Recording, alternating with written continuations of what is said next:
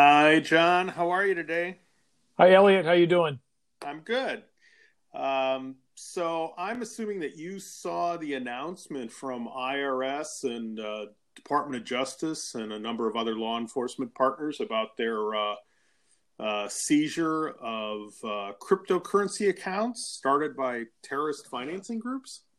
Yeah, in fact, I was actually scheduled to do an interview with Don Fort, the IRS chief who's stepping down, and he had to push it a day, and obviously we didn't know why. And this is obviously this is the reason. A major announcement.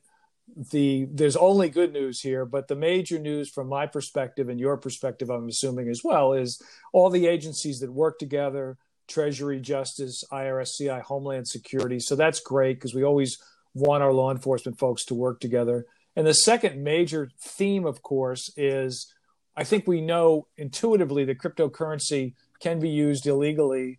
And now we know not only is that true, and I think we've known that for a bit, but that terrorist organizations are also utilizing these technologies.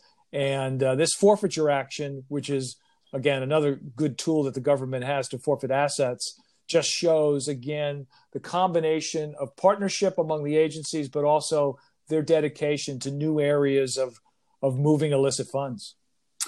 Yes, one of the things that I was reminded of in reading this announcement is that it's easy for us to sometimes think of people who are looking to finance terrorist organizations and activities as being not all that sophisticated in terms of how the financial system works or how various financial instruments work. And clearly here, while there's some what I'll call old school elements, the fact that the effort was to receive or gather the money using cryptocurrencies tells us that these folks are paying attention to the cutting edge just as we have to in the industry.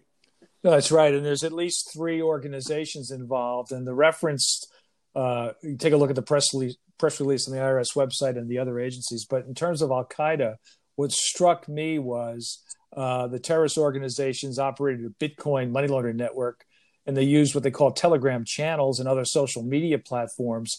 And this thing that's relevant and some other things we're working on, in some instances, they purported to act as charities when, in fact, they were openly and explicitly soliciting funds for violent terrorist attacks. So, again, unfortunately, the model of using phony charities to collect funds, in this case, crypto funds, to commit violent acts is something that we continue to see, and we need to be wary of, obviously, in terms of our clients and our customers.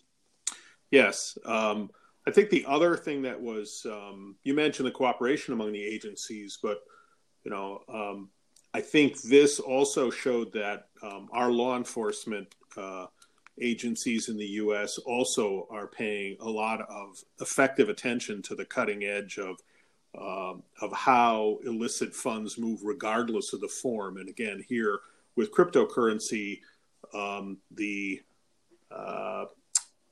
sort of mistaken assumption that all of those transactions are 100% unviewable turns out, of course, not in fact to be true.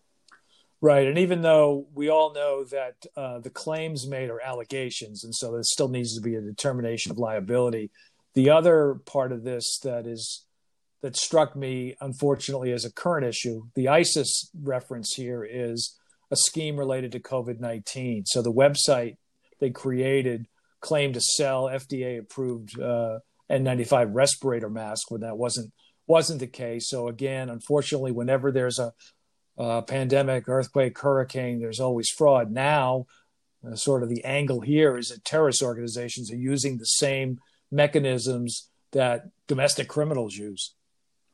Right. We've written and posted a lot of information about fraud in the COVID-19.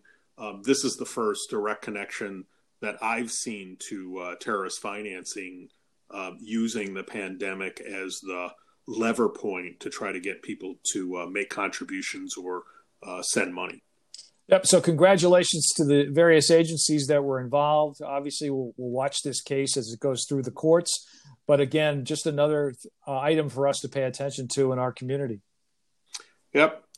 Good to talk to you, John. Talk to you next week. All right. Take care. Stay safe. Yeah, you too. Bye-bye.